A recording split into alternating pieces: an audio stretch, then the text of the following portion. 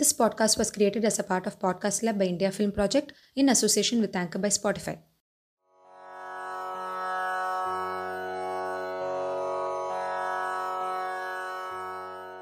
Namaste and welcome to the 11th episode of Samskrita Kendram. Ashutoshi, Mahadevaha and... Oh, you found it? Yes, you're right. So in today's episode, we shall explore a shloka on Lord Shiva. Now to the shloka. Karacharana kritam vak kayajam karmajam va shravananayanajam va manasam va paradham vihitam abhihitam va sarvametat kshamasva jaya jaya karunabdhe Shri Mahadeva Shambho. And the meaning goes as, Hey Shambhu, please forgive all my mistakes that are committed either consciously or unconsciously through my hands, feet, words, body, deeds, or using my eyes, ears, or mind.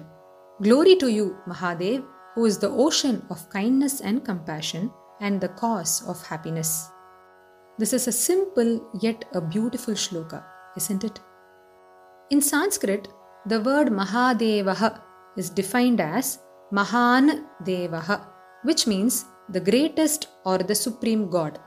He is the most compassionate, empathetic, powerful, approachable, yet a complex deity. He has 5 faces, namely Satyojata, Vamadeva, Aghora, Tatpurusha and Ishana. So he is referred to as Panchananaha, means the 5-faced. He is one of the Trinity gods and manifests himself as the destroyer and transformer, which means he destroys the evil in us, thus paving way for our transformation into better people. Here, there is also another meaning to it, which is its literal meaning. That is, during the time of Pralaya or the end of a yuga, he destroys everything through his Rudra Tandavam, which is his fearful dance, and transforms it into a new yuga through his Ananda Tandavam, which is his joyful dance. It is indeed impossible to describe Mahadev, but let me try to make a very meager attempt here. In simple words, Mahadev is the one from whom the universe emerges, in whom it stays, and within whom it goes back to. So, he is the one who is the base and the cause of the universe. He is the Adi Guru, that is, the first teacher from whom everything originated. Now, here's an interesting trivia. In Sanskrit, the word Shivaha refers to Mahadev and the word Shiva refers to goddess Parvati. And both the words mean the same, except for their gender, and it means the auspicious one. But we predominantly use the word Shiva to refer to Mahadev, don't we?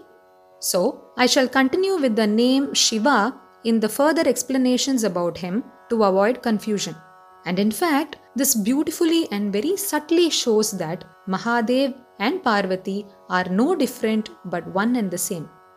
According to scriptures, Lord Shiva exists in 3 states, which are the state of Nirguna, where he is formless and is also unaffected by any of the 3 gunas, that is the Rajas, the Tamas and the Sattva.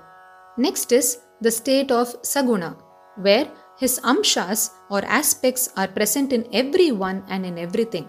In other words, he can be found in every cell of his entire creation. The third state is the state of Nirguna Saguna, where we try to understand and describe him through our intellect and senses that are made of gunas. But we become unsuccessful as he is beyond all these gunas, which makes him unique and indescribable. In fact, everything arises from him, but none can describe him. He is that causeless cause of all causes. Now, what does a Shivalinga denote? It consists of the linga which is installed on the rimmed disc-shaped yoni. This represents the union of Shiva and Shakti, which marks the beginning of creation. Next, let us know about the significance of his attributes and adornments one by one. First comes the crescent moon. This crescent moon of Lord Chandrasekhara depicts his control over time, as in ancient times the waxing and waning of the moon were used to calculate the days and months. Thus, time is totally under his control. Hence, he is also called as Mahakal. Next, his body smeared with ashes and the Kapala Mala that he adorns. What could these signify? These have a deeper meaning to it. It represents that Lord Shiva's presence is higher than just materialistic things. He smears his body with the ash from a pyre and adorns a Kapala Mala, which is a garland made of skulls, to explain the philosophy of life and death, where death is the ultimate reality of life, and that at the end everything and everyone turns into mere ashes. One cannot find a cemetery without Lord Shiva in it, which also go to signify that he is that Lord who is always with us, even beyond the cycle of life and death. In fact, he blesses and guides us even in our afterlife journey, which is towards moksha or salvation. Thus, he is also called as Margabandhuhu, that is, the one who is our path guide or companion, and is also known as Mrityunjayaha, that is, the one who has won over death and has it as his servant. Next comes his matted hair or jata. His jata is a symbol of knowledge and power. In fact, it denotes the roots of creation similar to the roots of a tree. Devi Ganga, who resides in his jata, is an epitome of knowledge. She flows from it to symbolize that seeking knowledge is a continuous process. And with this never-ending knowledge, the roots of creation become deeper and stronger. Thus, his jata signifies the process of creation. Now about his third eye. His third eye symbolizes the urge to develop the sight for knowledge and to reject desire. So, by removing desires, we can awaken the third or the spiritual eye from within and attain reality, which is moksha. Next comes the snake around his neck. The snake Vasuki, who coils thrice around his neck, represents the past, the present, and the future. And Mahadev adorning it shows his control over both time and space. It also represents the resting energy, which is called the Kundalini Shakti within him. Now comes his blue neck or the Nilakantha. This signifies that he is an embodiment of magnanimity who always protects us from the evil by taking it upon himself and destroying it. Now to the Tripundra. The three stripes on Shiva's forehead are known as the Tripundra, which symbolize the three gunas, namely the Sattva Guna, the Rajo Guna, and the Tamo Guna. Next comes the Rudraksha. This bead is a seed of a tree and is said to have formed from the tears of bliss that were shed by Mahadev in his state of trance during his meditation. Next, his Damaru represents the cosmic sound. It is believed that the Pranavanada or the Om originated from this sound produced by his Damaru, and in turn, from this Om came the universe.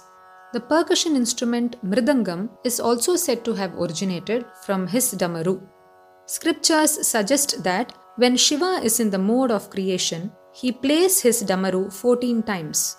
In fact, these 14 different sounds created the basic formula structure of the Sanskrit language, which is called the Maheshwara Sutrani, which contains all the alphabets of the language arranged in ways to facilitate various grammatical processes. Therefore, the Damaru also represents alphabets, grammar, knowledge, and language itself. Next comes his Trishul. This weapon represents the three fundamental powers, namely the Ichcha Shakti, the Kriya Shakti, and the Jnana Shakti. Next, Nandi the bull. Nandi is his Vahana and represents the power used in the right way.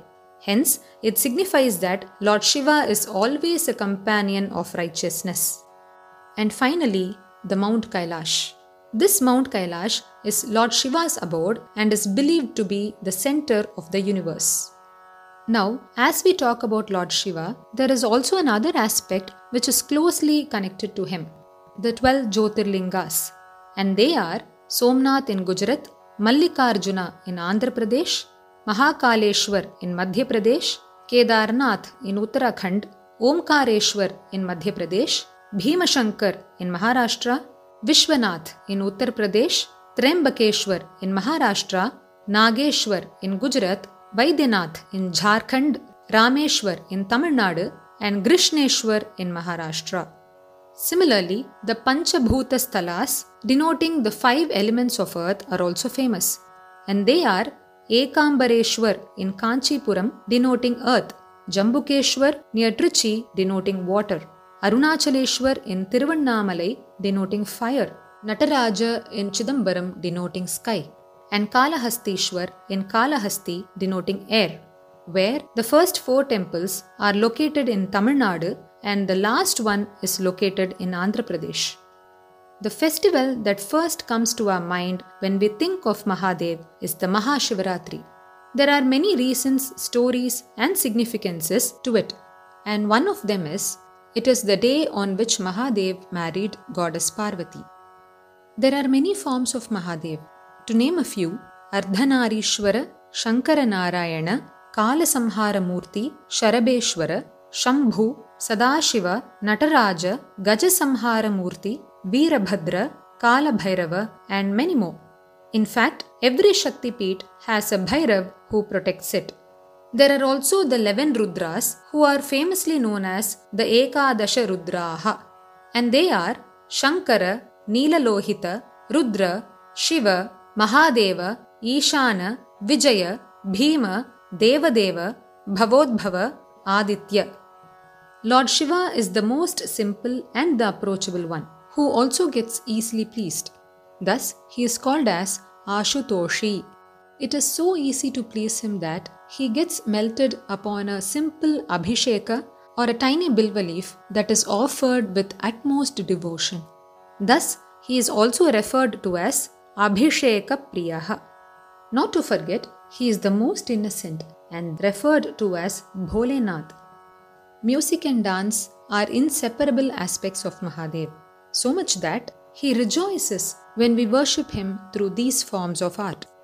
There is a musical instrument called the Rudra Veena, which is believed to have been played by him and thus derives its name from him. Not just this, during the Pradosha time, he dances to the Mridanga tune played by Nandi. In fact, there are 108 different dance forms that are associated with Mahadev.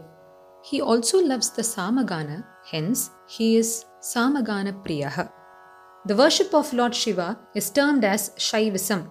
The scriptures in it, especially the teachings of Adi Shankaracharya, emphasize on the Advaita Siddhanta or the non-duality of the Brahman and Atman being the same, which means the Lord resides within us. Hence, we are no different from him. Hope you liked today's episode. Stay tuned to Samskrita Kendram, and I will meet you soon in the next episode with yet another beautiful work from the world of Sanskrit. Until then, take care and stay safe. Lokas samasta sukhino bhavantu. And that means, may the entire world be happy.